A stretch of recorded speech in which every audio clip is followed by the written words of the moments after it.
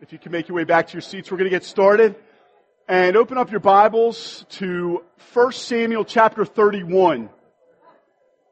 We're going to read 1 Samuel 31 and then 2 Samuel chapter 1. So if you could open up your Bibles or your phones, and let's read God's Word together and enjoy reading it. We're in the midst of our series, Seeing Christ in All of Scripture. And it's been wonderful, church, going through Genesis, Exodus, Leviticus, Numbers, Deuteronomy, Joshua, Judges, Ruth. Now we're in 1 and 2 Samuel, loving this with you and loving seeing Christ in the Old Testament together with you. I can't wait for many more sightings of Christ and looking forward to some today. So let's read God's Word in 1 Samuel chapter 31, beginning in verse 1. Read with me.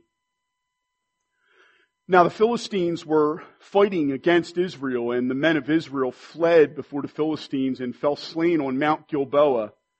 And the Philistines overtook Saul and his sons, and the Philistines struck down Jonathan and Abinadab and Malchishua, the sons of Saul.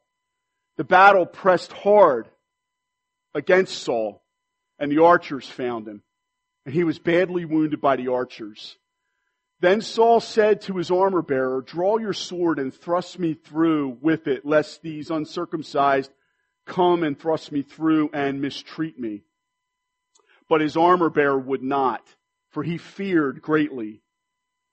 Therefore Saul took his own sword and fell upon it, and when his armor-bearer saw that Saul was dead, he also fell upon his sword and died with him. Thus Saul died, and his 3 sons, and his armor-bearer, and all his men on the same day together. Oh, how tragic. And when the men of Israel who were on the other side of the valley and those beyond the Jordan saw that the men of Israel had fled and that Saul and his sons were dead, they abandoned their cities and fled, and the Philistines came and lived in them. The next day, when the Philistines came to strip the slain, they found Saul and his 3 sons fallen on Mount Gilboa. So they cut off his head and stripped off his armor and sent messengers throughout the land of the Philistines to carry the good news to the house of their idols and the people. They put his armor in the temple of Ashtaroth, and they fastened his body to the wall of Beth-shan. But when the inhabitants of Jabesh-Gilead heard what the Philistines had done to Saul, all the valiant men arose and went all night and took the body of Saul and the bodies of his sons from the wall of Beth-shan. And they came to Jabesh and buried them there. Reminds me of the kind of men we have here at Christ Community. And they took their bones and buried them under the tamarisk tree in Jabesh and fasted 7 days. 2 Samuel 1. After the death of Saul, when David had returned from striking down the Amalekites, David remained 2 days in Ziklag. And on the 3rd day, behold, a man came from Saul's camp with his clothes torn and dirt on his head. And when he came to David, he fell to the ground and paid homage. David said to him, "Where do you come from?" And he said to him, "I have escaped from the camp of Israel." And David said to him, "How did it go? Tell me." And he answered, "The people fled from the battle, and also many of the people have fallen and are dead. And Saul and his son Jonathan are also dead." Then David said to the young man who told him, "How do you know that Saul and his son Jonathan are dead?" And the young man who told him said, "By chance I happened to be on Mount Gilboa, and there was Saul leaning on his spear, and behold, the chariots and the horsemen were close upon him. And when he looked behind him, he saw me and called to me, and I answered, 'Here I am.' And he said to me, 'Who are you?' And I answered him, 'I am an Amalekite.' And he said to me, 'Stand beside me and kill me, for anguish has seized me, and yet my life still lingers.' So I stood beside him and killed him, because I was sure that he could not live after he had fallen. And I took the crown that was on his head and the armlet that was on his arm, and I have brought them here to my Lord." Then David took hold of his clothes and tore them, and so did all the men who were with him. And they mourned and wept and fasted until evening for Saul and for Jonathan his son and for the people of the Lord and for the house of Israel, because they had fallen by the sword. And David said to the young man who told him, "Where do you come from?"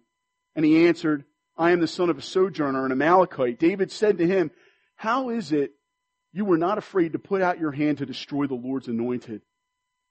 And then David called one of the young men and said, go execute him.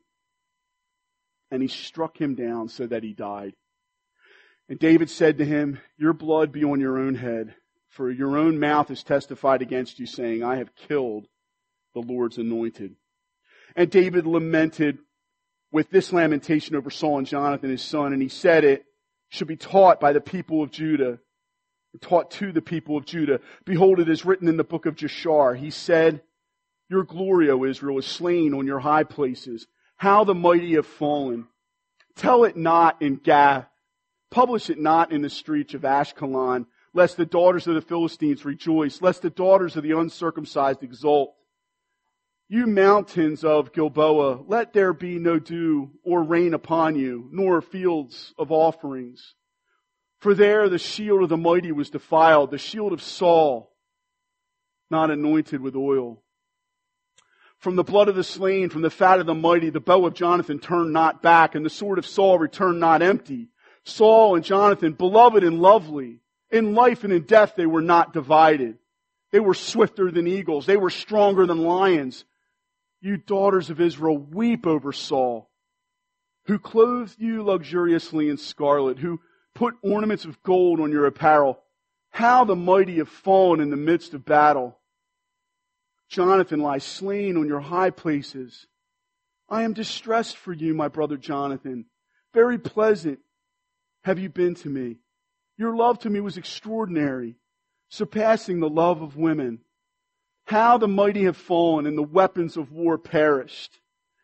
After this, David inquired of the Lord, shall I go up into any of the cities of Judah? And the Lord said to him, go up. David said, to which shall I go up? And he said, to Hebron. So David went up there, and his two wives also, Ahinoam of Jezreel and Abigail, the widow of Nabal of Carmel. And David brought up his men who were with him, every one with his household, and they lived in the towns of Hebron. And the men of Judah came, and there they anointed David king over the house of Judah. The title of the message this morning is David's Godly Response to the Death of Saul. David's godly response to the death of Saul. Let's pray together. Oh, Almighty God, we pray this morning, on this beautiful Sunday morning, that you would touch our hearts with your word. Oh, Holy Spirit, we pray you would come and anoint the preaching of your word with power and with unction and drive it deep down in our souls so that we would be transformed by it. Lord, we've come here today to worship you. We thank you for our love for one another. We thank you for our brothers and sisters, and we thank you for our friends. But Lord God, ultimately, we are here to go upward and to praise you and to worship you because you are worthy of worship and honor. And your word is what we need this morning. And so, would you please feed us with your word and strengthen us for the fight? Thank you so much, Jesus, for laying down your life for us. Would you deepen our faith and strengthen it so that we would bring glory to your name even more? In Jesus' name, amen. Amen. Well, brothers and sisters, we're going to look at 3 points this morning. Number one, Saul's life was precious to David. Saul's life was precious to David. Secondly, Saul's death was painful to David. Saul's death was painful to David. And thirdly, David waited on God's timing to become king. David waited on God's timing to become king. What does it mean to be a man after God's own heart or a woman after God's own heart as David is described in 1 Samuel by the Lord? We can look up and come up with a short definition of this, and no doubt we could together come up with one that would be satisfactory. But the scriptures give us, fortunately, a more comprehensive picture of what that looks like in the day-to-day life through the many chapters of scripture that we have here. 1 and 2 Samuel are a unit together. And within this book, we see the dawning of the line leading to the King of Kings, Jesus Christ. The kingly line of Christ begins here with King David.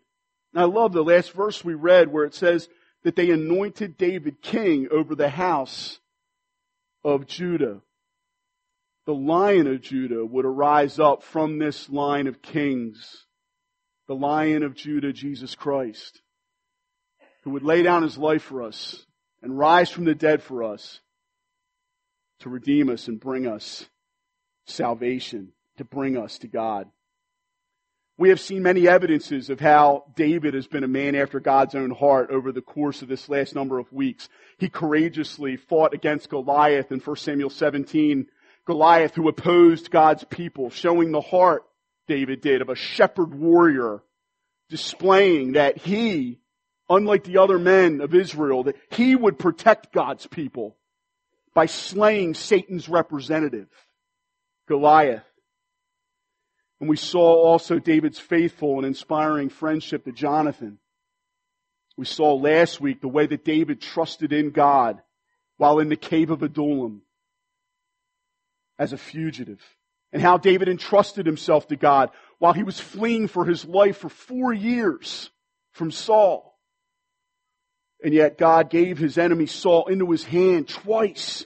And yet David also did not take matters into his own hand by killing Saul, did not avenge himself, but instead entrusted the judgment of Saul and the vindication of himself to God. David strengthened himself in God, as we learned in chapter 26, when he was brought so low, when his wives and children, along with those of his men, were plundered and taken away by the Amalekites away from Ziklag. Even when he was brought to one of his lowest points in his life, David was able to arise and find strength in his God, to rise up and to go and defeat the Amalekites and win back his imprisoned people. Does that remind you of somebody? Winning back, redeeming his imprisoned people, and winning spoil by defeating and crushing the Amalekites, and spoil and blessing that he delivers actually to the people of Judah, showing the glorious blessings of the bounty of the gospel, the victorious gospel of Jesus Christ. The righteousness of Christ is displayed through David's character. The victory of Christ is displayed in David's victories. And all these things point to our glorious and resurrected Lord Jesus Christ, the perfect warrior, shepherd, king. Saul was Israel's choice for king, man's choice for king. But David is God's choice of king, a man after his own heart who fights for God, trusts in God, entrusts himself to God, and when knocked down, strengthens himself in God to rise up and defeat the enemies of God. And here in these chapters that we just read this morning to open, we see another side of David. Saul and Jonathan die in battle on Mount Gilboa. Just so you understand the context, the year is 1010 BC. And here is a map to help you get a sense of it. So we could just put the maps up. Actually, this is great. This is a picture of Mount Gilboa. Here's the valley where they fought against the Philistines, where right prior to Saul and Jonathan and his other sons died. This is called the shoulder of Saul. This is the proximity, they believe, where Saul may have died. If you could put the other picture and map up. So you won't be able to read the writing here, but here is about where Saul lost his life. Here is the mountain from a different angle. Here's the valley from a different angle.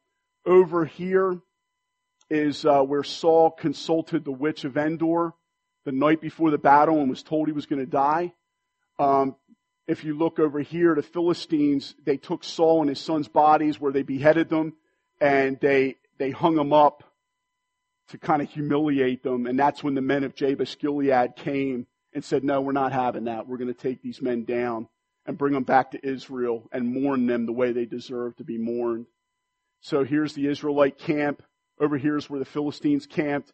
Isn't that a beautiful picture, though, of the valley of Jezreel and the Mount Gilboa? If you could put up the map just to show in proximity where this is. in relation to all of Israel. Down here's Judah in the south. You got Jerusalem down and around this area. The battle, though, was up in the north. Mount Gilboa was up here, about just a little bit away from the Sea of Galilee. You got about a distance about 90 miles from Jerusalem to the Sea of Galilee. So Mount Gilboa was here. This is where the battle took place. Here is Beth Shan, where they hung the bodies of Saul, the Philistines did. And Jabesh Gilead, these were the men across the river who crossed over, took the bodies, and brought them back over. David later really blesses the men of Jabesh Gilead for their courageous act. They went all night to go and take down their bodies. Here's Endor, here's the valley, and here's where the Philistines dwelt. David, during the time of this battle, is all the way down here in the town of Ziklag, southern part of the Philistine domain. The territory of the Philistines swung out like this, and so he's actually in Philistine territory, still fleeing for his life from Saul. And that'll help give you just a little bit of perspective as we're kind of looking at the text this morning. I love showing you these pictures. I love showing you the maps. And Josh Clearo, thank you for this laser pointer. I just feel so good with this laser pointer in my hands. So I just got to tell you that. So, well, the deaths of Saul and Jonathan and his brothers brought with it a real consequence of relief, really, for David, because he had been fleeing for his life for the last 4 years, as I mentioned before. It also opened up the door to God's promise of David becoming king, becoming a reality finally.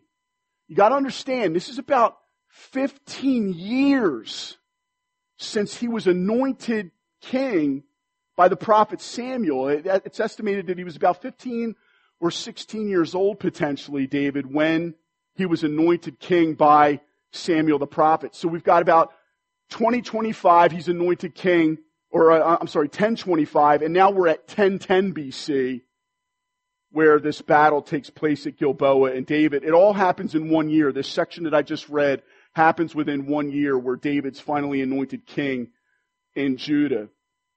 But the promise is about ready to become reality. And so you expect that David may have expressed relief, or when he gets the news that his enemy, King Saul, is finally dead, he's going to fist bump the guys around him and say, hey, listen, man, isn't this great? This is what we've wanted. But you don't see that spirit in this man. You see something different in him, and it's instructive to us, church. It's instructive to us because we see the character of Christ in this man after God's own heart, and this description of him and how he responds to the death of Saul is very, very helpful and applicable to our lives and our Christian lives. This is vital for application into our own souls. It's also vital for our discipleship to enter into the example that we see here of Christ-like righteousness and to follow it ourselves. Saul's life was precious to David. There was no gloating. There's no eye on the main chance, but just a godly response to the news of Saul and Jonathan's death, a godly lament, which we'll get into in a moment, for their death, and then a godly waiting on the Lord for God to raise him up in his timing to become king. In 1 Samuel 26, verses 21 and 24, we read that Saul said to David when David had his life in his hands, and David let him go, Saul says to David, I have sinned. Return, my son David, for I will no more do you harm, because my life was precious in your eyes this day. Saul said of David, you regarded my life as precious. Behold, I've acted foolishly, Saul says, and I've made a great mistake. And David says to Saul in response, behold, as your life was precious this day in my sight, and I spared you, so may my life be precious in the sight of the Lord, and may he deliver me out of all tribulation. We learned there already a number of chapters back in 26 that Saul even knew that David regarded his own life as precious. But we see that evidenced here after Saul dies as well. Of course, twice David had the chance to kill his enemy who was bent on killing him. And yet he did not take, brothers and sisters, take note of this. David did not take the path of self-relief. Self-relief.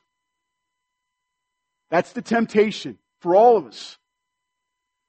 David didn't do that. And again, I want to touch in on, he entrusted himself to God, and he did not take the path of self-relief, but instead he said, may God deliver me out of all my tribulation.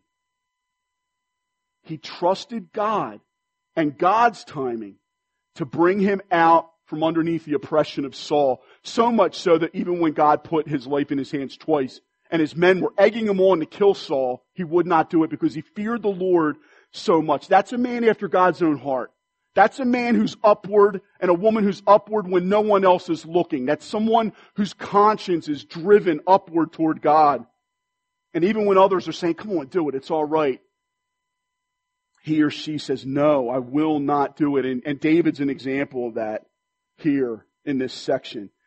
And in 2 Samuel chapter 1, we see David's reaction to the Amalekite man who gave the final stroke to King Saul to kill him. Please understand, I just want to, this is a brief aside, but I want to hit it because I think it's important.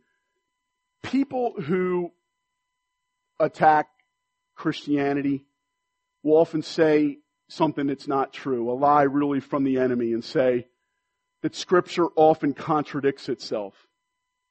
Don't believe it.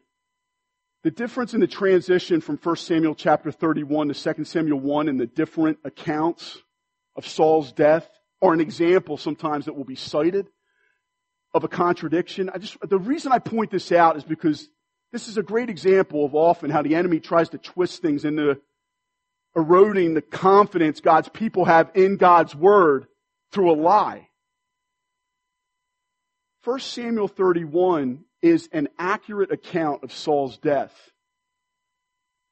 If you think of a microscope back in high school, I remember the ones we had like 10, and then we had like 30, and then we had the final one, which was 100. I always loved going to 100 to try to get I was a cell and molecular biology major at Westchester. I loved zooming in on the cells and seeing the minute details of God's creation of our lives.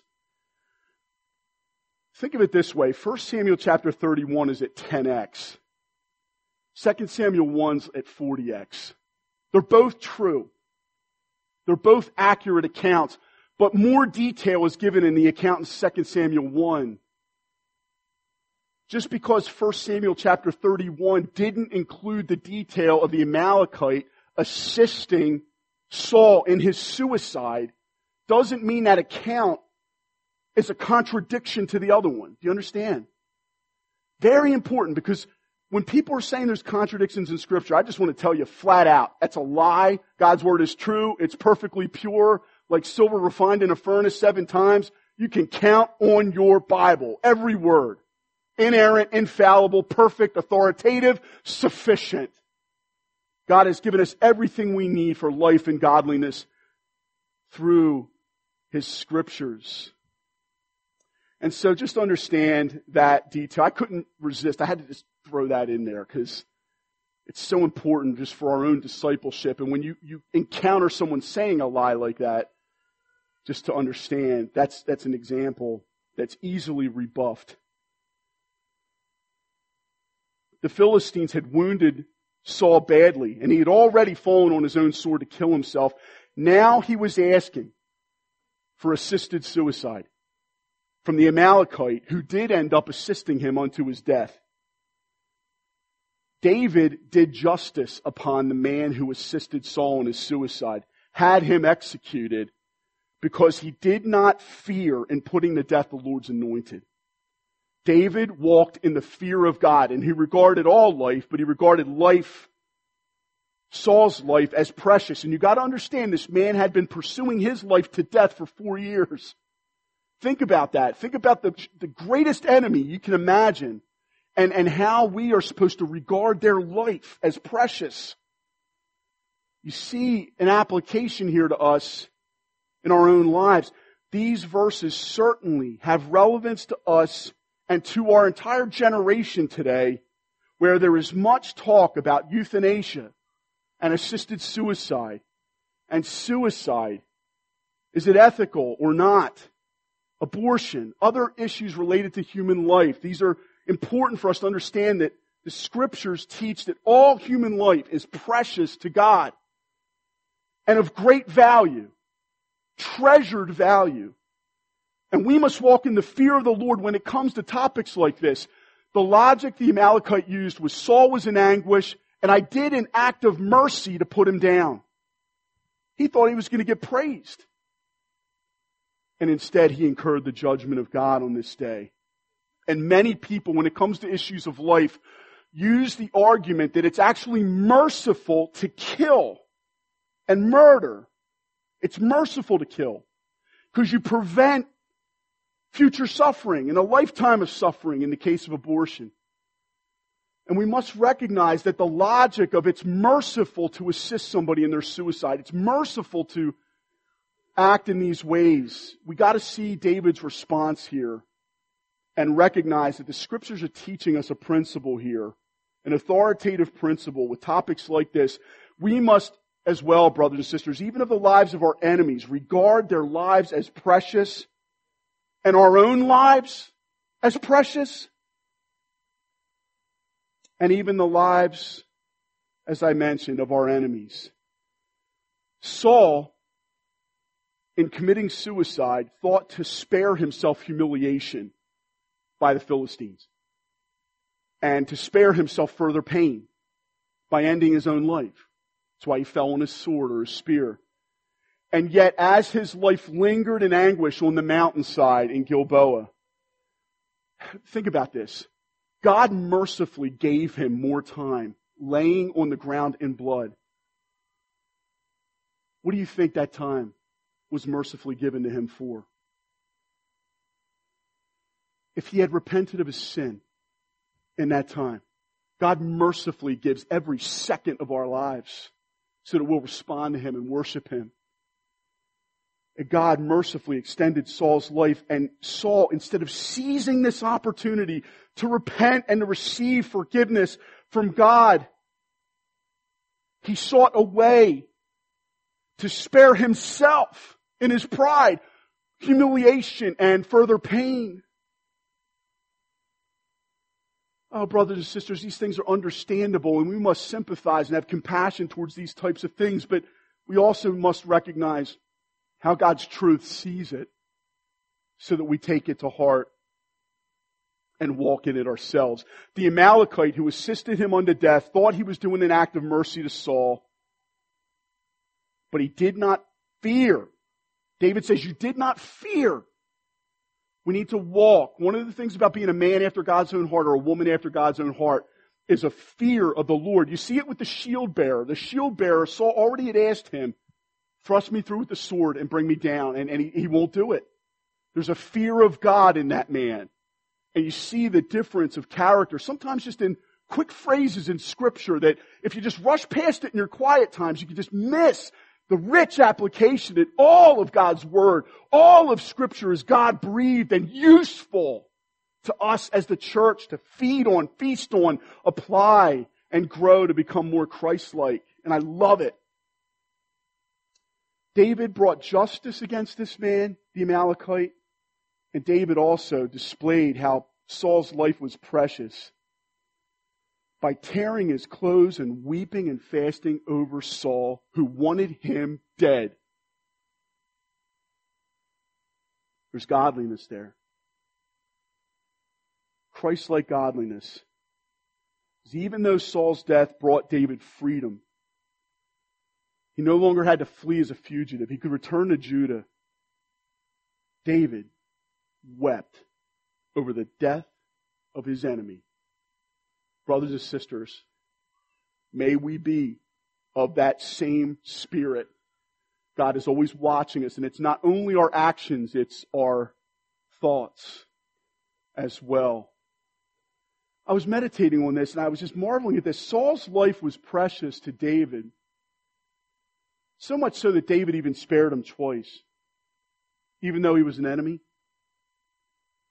And I couldn't help but ponder, how precious was Jesus the Son's life to God the Father? And I couldn't help but think of this verse. God did not spare His only Son, but freely gave Him up for us all. How precious Jesus' life was and is to the Father. And yet, how deep must the Father's love be for us? That He would send His only Son to die for us, who are described before we were saved as God's enemies. We made ourselves His enemies through our sin. And brothers and sisters, I do want this to sink in as well to your soul this morning. How precious is your life to God?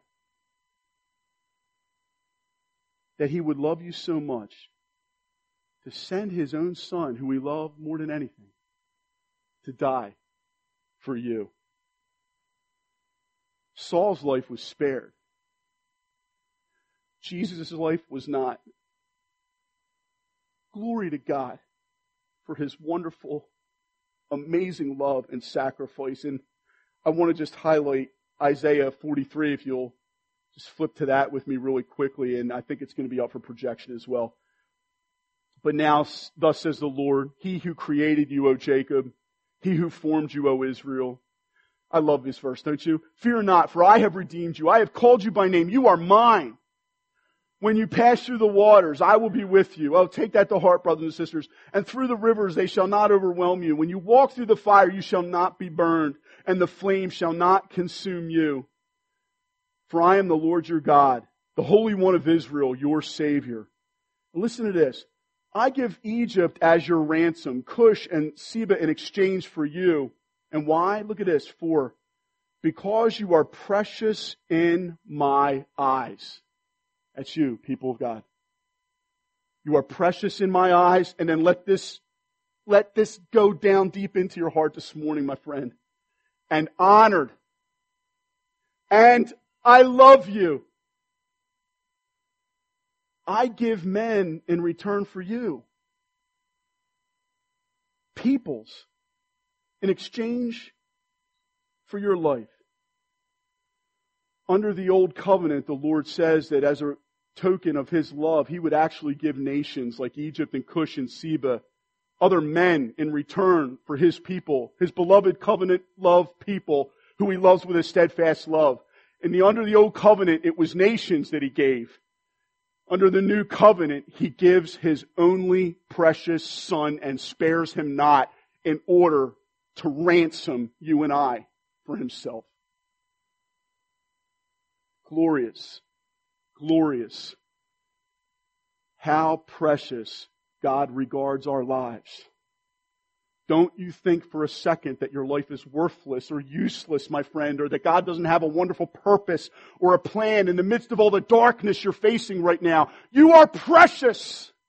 Oh, beloved, you are precious in His eyes. And it's not me saying this. It is Isaiah 43, the Word of God. Hear it as from God Himself, because you are precious in my eyes and honored, and I love you. I spared not my only Son, but I gave Him up for you. You are treasured greatly. You are, as Deuteronomy 7 says, God's treasured possession, and He loves you. Don't ever let Satan lie to you and tell you that God does not love you if you have repented of your sins and believed in Christ. If you have trusted in Jesus as your Lord and Savior, have the assurance this morning that He owns you as His child, and you do not need to fear the day of your death. Because death for the believer in Christ is merely the portal we step through to see Jesus our Lord face to face. And I can't wait for that day. Can you, beloved? I'm looking forward to it. David brought justice against this Amalekite and tore his clothes with weeping and fasting over Saul. It shows how much he regarded Saul's life as precious. Matthew Henry writes of this: the blow which opened David's way to the throne was given about the time he had been sorely distressed. So he's distressed in Ziklag. He is at his lowest point. And take note of this. He's at his lowest point, Matthew Henry saying, David, while God is providentially bringing deliverance to him in the north in a way that he doesn't even know about. That's how our God works. When you think you're at your lowest, they always say it's darkest before the dawn. You have no idea the way God's working right now in your life. You're at your lowest point. You're in Ziklag. Everything you feel has been taken away from you. And meanwhile, God is working your deliverance and you don't even know it's happening. Trust in the Lord, beloved. Know that He's got you in mind and your family in mind. He cares about you. You're precious in His eyes and He loves you. Friends, how would you respond to the one who killed your enemy? Would you rejoice and be glad that you finally got relief at last? Or would you carry out justice like David said? David displays a godly commitment to justice. Listen to this. Even when he personally benefits from the injustice that the Amalekite did. That's godliness. Saul's life was precious to David. David walked in the fear of the Lord. That's a man after God's own heart. Point 2, Saul's death was painful to David. Saul's death was painful to David. We see weeping. We see fasting. We see godly lamentation. And you may remember, brothers and sisters, the scriptures, the many scriptures that talk about how you react when your enemy stumbles and falls matters to God. I want to point a couple scriptures out to you. Proverbs 24, 17 and 18. Listen, this is God's word and His commands to us. Do not rejoice when your enemy falls, and let not your heart be glad when he stumbles, lest the Lord see it and be displeased and turn away His anger from him. This admonition, this command from Scripture to not let your heart be glad when your enemy stumbles. I just love how God's Word goes into, it's not just an outward rejoicing. It's God's looking into your heart as your enemy stumbles. And my enemy stumbles. And He cares about our reaction to that. Do we regard their life as precious? Do we have a secret desire for vengeance? Oh, brothers and sisters, the Lord will see it and be displeased. And the fear of the Lord means that we care so much about not displeasing our God, that even in secret, when we know that our enemy has stumbled and fallen, we don't rejoice. We pray for them. We pray for those who persecute us. Love your enemies, Jesus said, and pray for those who persecute you. Is that us? Is that us? I see it in myself, but I want to grow. I'm convicted because I want to grow in this. Job says in Job 31, 29 and 30, if I have rejoiced at the ruin of him who hated me, or exulted when evil overtook him. And he says this, I have not let my mouth sin by asking for his life with a curse. He would not ask for the man's life with a curse, the person who hated him. He would not exult. Exulting happens inwardly in the heart. He doesn't exult when evil overtook the man who hated him. Brothers and sisters, you see this in the godly lamentation that David pours out before Israel. He tells all of Israel, I want you to learn this. He tells his tribe, Judah, I want you to learn this lament from verses 19 through 27, which is going to remember Saul, as well as Jonathan, my friend. He doesn't just honor Jonathan, he honors a man who has been hunting his life for 4 years to murder him. It's amazing. It's convicting if we probe down deep into it and allow it to trickle into our hearts. It helps us to shape what a Christ-like example David is here and why he's described as a man after God's own heart. He pours out his heart in lament before God. And he rises up and he communicates the good that stood out about Saul. He reminds Israel of the good that has come about for them because of Saul. No mention in this lament, no mention is made by David of the tragic spiritual descent of Saul, nor of his evil obsession to destroy David. Again, this should be instructive to us, applicable to us. We should look to apply it to our own souls. I heard one Christian once say, we should remember people for their best moments. Remember people for their best moments. You know what my sinful tendency is in the flesh? I can have 1,000 goods done by someone. Someone attacks or sins against me. And very quickly, by nature, I can forget all the good and remember the evil that they did against me. Evil that's legitimate, but it can wipe out and erase all the good in my mind. David didn't do that. David remembered the good. And he remembered the good not just privately, but publicly before the people of Israel. That is the godly response to pain, loss, suffering, and grief. Godly lamentation. Remembering people for their best moments and remembering all the good that they did, even when they have done us real harm. There's a temptation to think that if we don't say all the harm they did against us, we're not being fully honest. And yet there's an example here. Because David chose to withhold the story about like, hey, let me slip this in here in this lament. The guy hunted me for 4 years and wanted to murder me. There's that. He doesn't do that.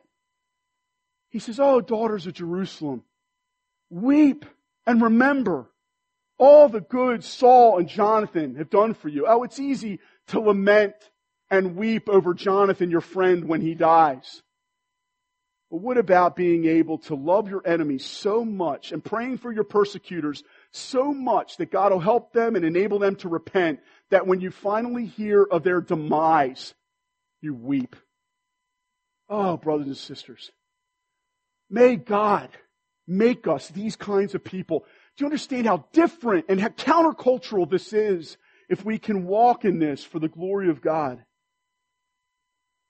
It'll glorify Christ. It'll display the glory of Christ. Let us also learn with this godly lamentation that when we suffer loss, it is good to take time and to pour out our heart to God. It's good to take time to lament and to heal from what you've just suffered by way of loss. My wife Shannon has helped me with this so much. As you said, it's important to just take time to pause and reflect. And if somebody has hurt you or harmed you, it's okay to go upward in lamentation before God and to weep and to let it breathe, let it out. Or if you suffer grief and loss, you've lost a loved one, you've lost somebody very dear to you, or even if you've lost an enemy, to mark the moment. Don't bury it down deep and suppress it. Let it breathe. Godly men weep, and they weep publicly. These warriors of Israel wept with each other. To be stoic isn't a sign of strength. It's a sign of weakness. We've got to let lamentation, which is outward pouring of grief toward God, in a way that honors God and also does honor to men and women as we speak about them. Hebrews 5 verse 7 says this, in the days of his flesh, Jesus offered up prayers and supplications with loud cries and tears to him who was able to save him from death, and he was heard because of his reverence. Our man of sorrows, Jesus Christ, offered up prayers and supplications to God throughout his earthly life with loud cries and tears. lamentation from our Lord over every single day while he walked this earth, seeing the effect of the fall and all the calamity that is brought on men. He weeps at Lazarus' tomb and just sees the effect of death, and he weeps in private to his Father in prayer with loud cries and tears. Pour it out to God, friend. Give it upward to God. Pour out your emotion, your affection, and your need for him. It's glorifying to him. And of course, look at his grief over Jonathan, his best friend, his faithful friend. There's lamentation. There's heartbreak upward to God, expressing faith in him and love. I had the honor of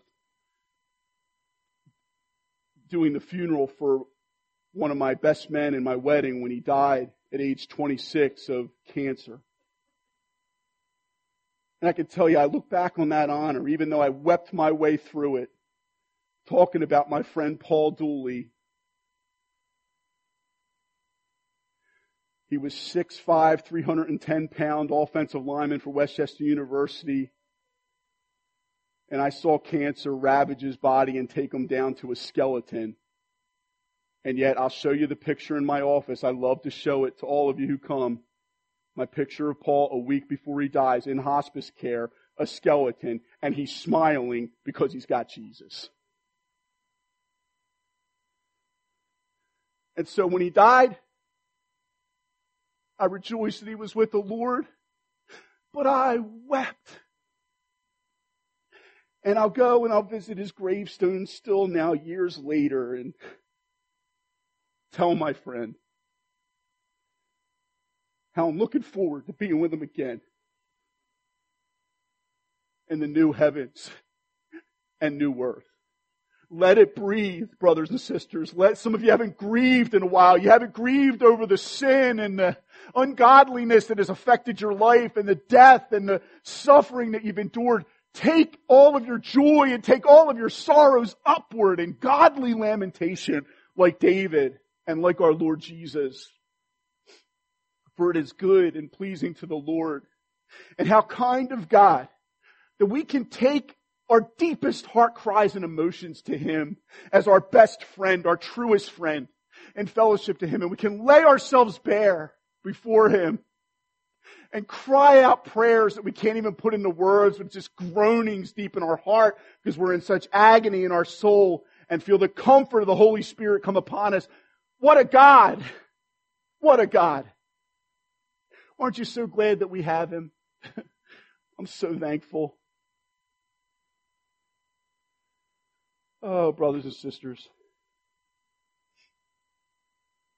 how we respond to the misfortune of our enemies matters to God.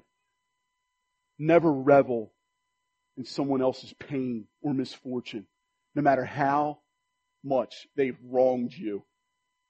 Have a posture of forgiveness in your heart to those who have hurt you, so that if they ever do come back to you and ask you for forgiveness, you're already there. Because you've already forgiven them in your heart.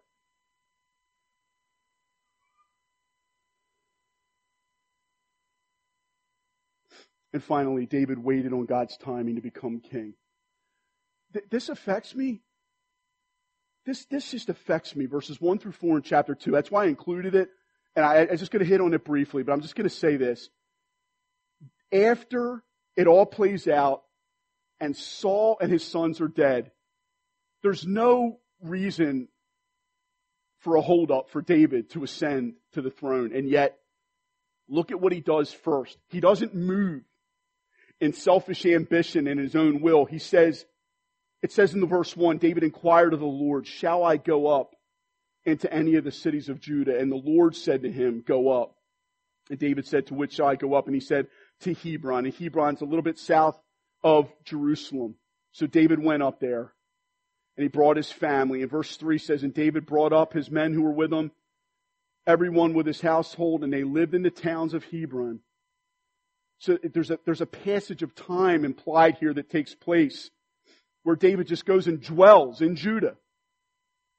He doesn't grab the crown and say, hey, it's my time now. He doesn't self-anoint himself. He doesn't self-promote himself. What he does, and it's so moving. I love verse 4. It says, and he's already been anointed by the prophet Samuel. He could have carried an entitlement to the throne in his heart and said, hey, listen, Samuel's already anointed me, guys of Judah. I don't need the men of Judah to come. I've already gotten the prophet's anointing. So, final word there. No, he doesn't do that. Look at what he does in verse 4.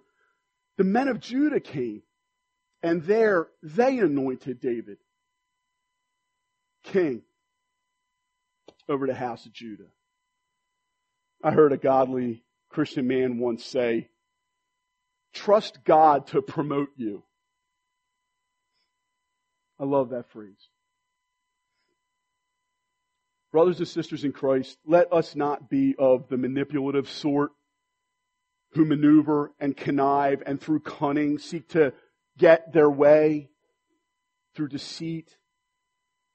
You be the hardest working man and woman you can be for the glory of God. Do it for His glory. Be a servant and walk in love towards the unbelievers and believers in your workplace, and do your utmost to make your company prosper. And as others talk negatively about people in the office, you show yourself to be different and honor Christ and honor others and shine like a light for Christ, and trust that the Lord in His due time will promote you if it's His will. And if it's not His will, you're at peace, because guess what? You got Jesus. And you got more riches coming to you throughout eternity in heaven that are unmatched. James 4 verse 10. Humble yourselves before the Lord, and He will exalt you. You know, for 15 years, David waited for promise to become reality. For 15 years, he had to wait on the Lord. Through moments of great glory, killing Goliath when no one else would step up. Songs were sung about him. And yet he also knew the hardship of wandering in exile as a fugitive, living without a home in flight from King Saul. He knew the loving and pleasant friendship of Jonathan, and also the painful loss of him when he died in battle. David waited long for the promise of becoming king to become reality. What helped him was waiting on God in faith. Keeping his eyes on Christ, on the Lord. And when many were rising up against him, crying out to the Lord, knowing that God would answer him, God would guide him, and God would sustain him. I love chapter 2, verse 1, and let it be that, brothers and sisters, every single day of our lives, before we go to try to get comfort or counsel or guidance from men, let us get on our knees and go upward and get our counsel and guidance and comfort from God. This is an area where I'm so convicted and I need to grow, and so I ask you to pray for me. I need to grow in this greatly, but I'm moved by David's example, the way he goes to inquire of the Lord and strengthen himself in God so that he can rise up and be a man after God's own heart who glorifies the Lord. How wonderful to see King David finally ascend to the throne of the tribe of Judah. And I just want to close with this thought. How much more wonderful will it be for all of us to see the Lion of the tribe of Judah seated on His throne as we will see Him in the new heavens and new earth, in the new Jerusalem, seated on His throne, so radiant in splendor that there's no need for a temple in that city because Jesus is the lamp and the light. How awesome is that day going to be when we bow down before Him and confess that He is Lord?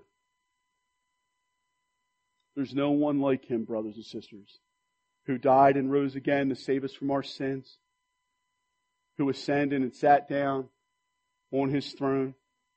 How much more wonderful is it going to be to see Him with our own eyes and to look into those loving eyes and hear, "Well done, good and faithful servant." I cannot wait to enjoy His presence with you and revel in His rule and savor the sweet victory which Christ has won forever. Let us, like David, keep our eyes on the Lord with steadfast faith as we wait for the promise of Christ's return to become reality. Let us take heart that God has promised it, and it will become reality, and every sorrow and every tear will be wiped away and forever gone behind your back. Blessed are you who weep now, for you will laugh. You will laugh. Let's pray. Worship team, if you can return. Lord, we thank you so much for your goodness to us. Thank you for your mercy in our lives. We're so blown away by the way that you've loved us. Help us, Almighty God, to see the example set forth for us in Scripture here, and to be reminded of how you are the ultimate example of regarding your enemies' lives as precious. We were once your enemy, and yet you regarded our life so precious that you gave up your only Son, Father, so that you could own us as your child. How can we thank you enough, Father, for loving us and regarding us sinners as precious in your eyes, and saying, because you're precious in my eyes and honored and I love you, I give my Son in exchange for your life.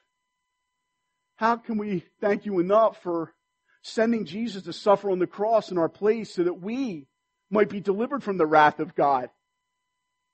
We might be saved from it and enjoy you forever. We're so thankful for what you've done, and we worship you now, for you indeed are awesome. In Jesus' name, amen. Let's stand, church, and worship Him. Lord,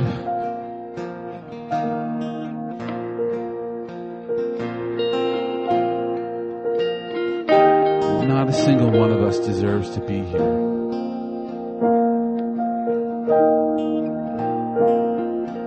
We have been prideful towards you, Lord. We've been prideful toward one another. We have rejoiced over the demise of our enemies. We have rejoiced over our enemies getting what we think they deserved.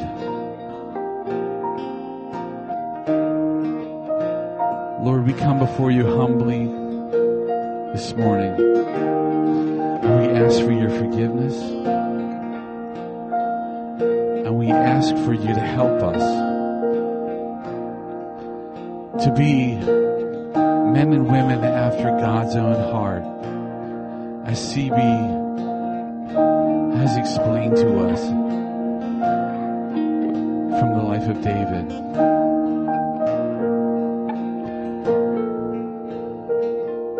David had every reason to rejoice over the death of his enemy, and yet he regarded that life as precious. Lord, help us to regard the lives around us as precious and to preach the gospel to them.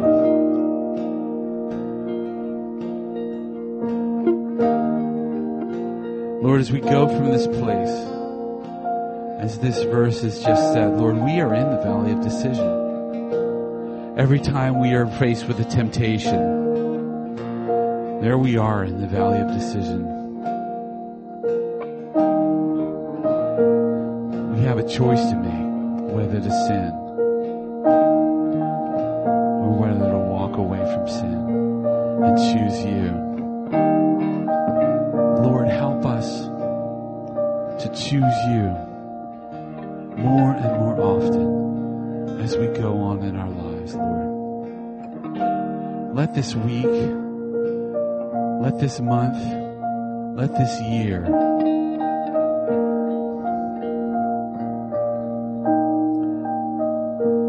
be a time when we become more and more godly, when we aside our sinful tendencies more and more often, Lord God. When we mortify the sins and the temptations that come our way, Lord.